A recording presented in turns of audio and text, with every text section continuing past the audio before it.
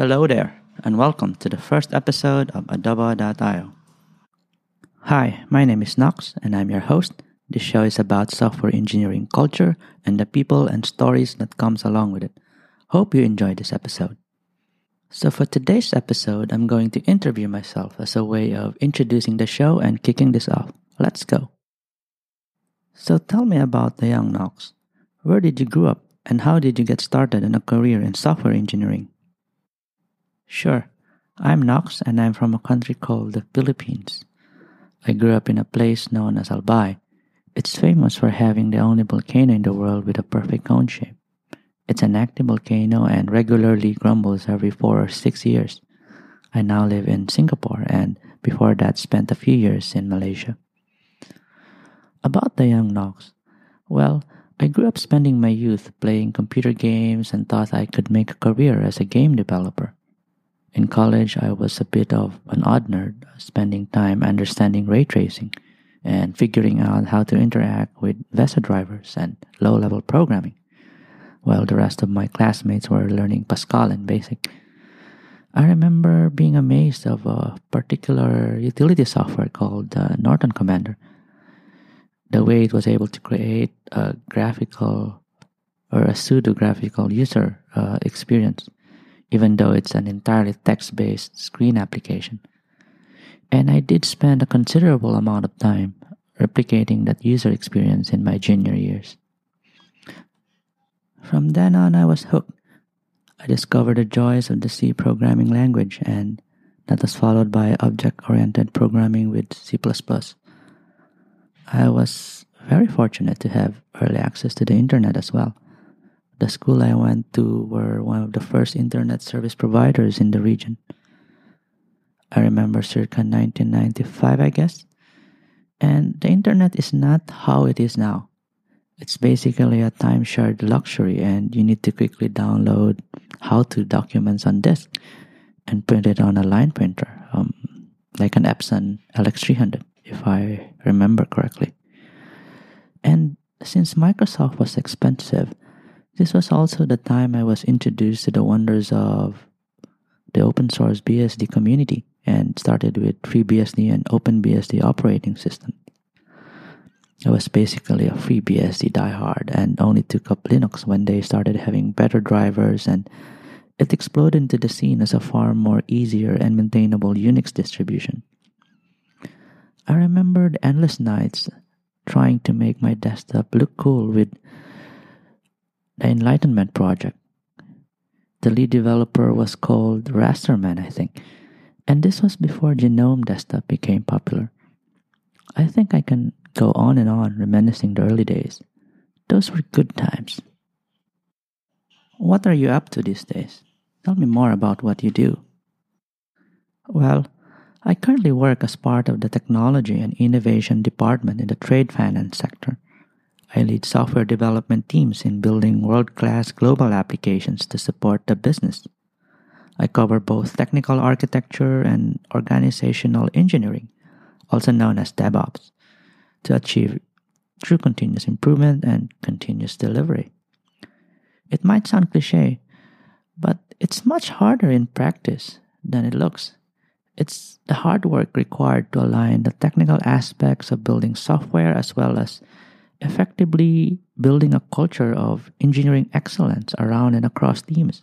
Think of it as one part a factory with various stations that assembles components based on business specifications, and one part forming a band or coaching a basketball team where members are expected to be in sync and could read each other in real time and adapt as the situation, or in the case of the band, as the tempo changes.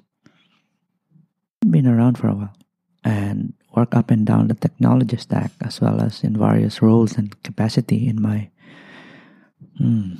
almost 2 decades in this industry. This ranges from building web and mobile user applications or building monolithic and microservice apps. I've also worked in building container platforms and dabbled with big data and machine learning to name a few. That's one of the main reasons why I started this podcast. I want to talk about the experience as well as interview and learn from various people in the software engineering community. Stay tuned. And what does software engineering mean to you, and where do you think it's headed? By definition, software engineering is the systematic application of engineering approaches and practices to the process of developing software. I do think it's more than that, though. It's also about the cultural dynamics of people working together to create something useful and usable. I mean, you can build a particular software on your own, and everyone starts out that way. However, you can't avoid the interaction with people. At some point, that software will ultimately have users, or more often than not, grows beyond a one man show if it's successful. At that point, engineering culture really matters. As to where it's headed, I think we're at the point where the barrier to building software is really, really low. You can start with any computer to learn how to develop apps, and the internet being the greatest equalizer of all. Regardless where you are or where you came from, you have access to a huge number of resources to learn from. This goes all the way to hosting servers as a means to run the apps you created and make it accessible to anyone with an internet connection. Cloud has virtually enabled anyone to become a software producer, as long as you have an idea and a means to codify that idea. Also, the number of hosting solutions varies from free to scale as big as you can afford. I think we are headed to another fundamental shift as the basics for developing software is now a given. As an engineering practice, the field of AI and machine learning is where the action is. Not the algorithms per se. Those are now also commoditized. Nowadays, if you have data, you can practically select algorithms to run on that data. And that means focusing more on the causality or the knowledge of what algorithm to apply for a particular use case and pick out the best ones that fits that criteria. This means you no longer really have to learn the deep mathematics involved in doing machine learning. And this opens up to a whole new set of applications.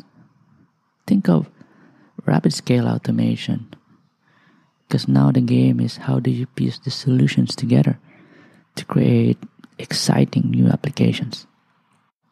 Let's talk about gear. Describe your first computer. Wow, that was a long time ago. If you count handheld consoles as a computer, then that would be a hand-me-down Game & Watch with parachute. It was followed by a family computer which my grandmother gave me as a gift when she retired. I have fond memories of that day and the subsequent days and years that followed, playing long hours and glued to the TV whenever free time permits. So that was special. It's also a miracle I haven't totally destroyed my eyesight considering the insane amount of playtime I went through. In terms of a computer that you can program with, I had an Intel 386DX with a 1.4 floppy and 40 megabytes of disk space and a colored VGA monitor, I think. Before that, I used to hang out in the computer lab during my freshman college years to have access to a 286 with a large 5.25 floppy disk. Oh, the floppies. What gear do you use now? You can talk about your computer, software, or other gadgets that powers your day-to-day software engineering adventure. It's far more simplified and portable than what most people use, I think. I basically have a 2018 iPad Pro with a Smart Folio keyboard and an Apple Pencil as my main computer. And that covers probably 90% of what I need to do. This ranges from content consumption, content creation, and even office work. There's no native IDE on iOS yet, although rumors abound that Xcode is coming to the iPad OS. For the meantime, I use a basic Linux droplet from DigitalOcean and connect by the Blink iPad app with Tmux enabled when I feel the need to scratch an itch. My monkey brain is hardwired to BI commands, and that's something on top of my list when it comes to an editor used for coding. At home, I have an old 27-inch iMac which has now been converted to a family desktop computer, and it's being used by everyone in the family. I use that when I need the screen real estate to view documents, or if I need to use an IDE and code and see the output side by side at the same time. I use IntelliJ as my main IDE for probably about a decade now. It just works, and it has first-class support for BI key bindings, so that's really cool. I mostly use an iPhone X for the occasional social media and when I need to call someone who is not on FaceTime. On the audio side, I alternate between a pair of Apple AirPod Pro and a Bose QC352. As you can tell, I am a big fan of noise cancelling. It helps me focus whenever I need to zoom in on something. On the non-tech side of gear, coffee is my jam and it powers me throughout the day. For that, I have an AeroPress Go and a Wanze Prezzo mini hand grinder and whatever random pouch of coffee bean is available. I would use a Kalita Wave as well when I'm home, but the AeroPress and the Wanze Prezzo are part of my everyday carry. For the occasional downtime, I would pick up my Fender Strat and attempt to improve my amateur guitarist skills. It's connected to a bunch of pedals I have collected over the years, which in turn connects to a 65 Fender Princeton Reverb reissue amp. I can make some barely tolerable music with this. And I think that's about it. I'll talk more about gear that I use in future episodes. And last but not the least, who are your tech heroes? Or is there a book you would recommend to our listeners? Wow, another great question. In terms of tech heroes, I think it varied over the years. On top of my head, one that persistently stood out until now is a guy called John Carmack.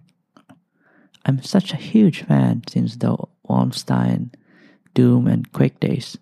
I followed his articles about game development until his venture into rockets and Oculus Rift virtual reality technology. That guy can go deep into the mathematics and science of shadows and machine optimizations. Really fascinated on the thought process and the passion for producing great code. On books, I would recommend the Punix project as a great book to start and get ideas on how to go about doing continuous improvement and continuous delivery, or CI/CD. It was done like a novel with really good jokes around software engineering process and the culture that surrounds it. Many times while reading the book, I find myself nodding like, yeah, I'd been there. So it's both fun and informative to read. And if you haven't done it yet, pick one up and have a go at it during the weekend. And that's a wrap. Thank you for listening. This silly self-interview is my way of breaking the ice. I'm really nervous to start this podcast. This is my first venture into this space, and I know I have a ton more to learn delivering something useful in this form. I do hope you have enjoyed listening to the show and gained some insight on what this show is all about. I look forward to making new content and excited on this new adventure. Alright, I'm still brainstorming the topic of the next episode, so please stay tuned. Please subscribe and follow us on Twitter at adobo.io. Oh, by the way, a short disclaimer. Opinions expressed here are entirely my own and does not represent my current employer.